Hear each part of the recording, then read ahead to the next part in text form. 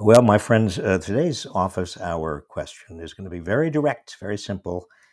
Given pandemic and inflation and war and the climate and Trump and his followers' continued attacks on our democracy, well, I don't know about you, but I've felt a degree of stress I don't remember feeling in a very, very long time.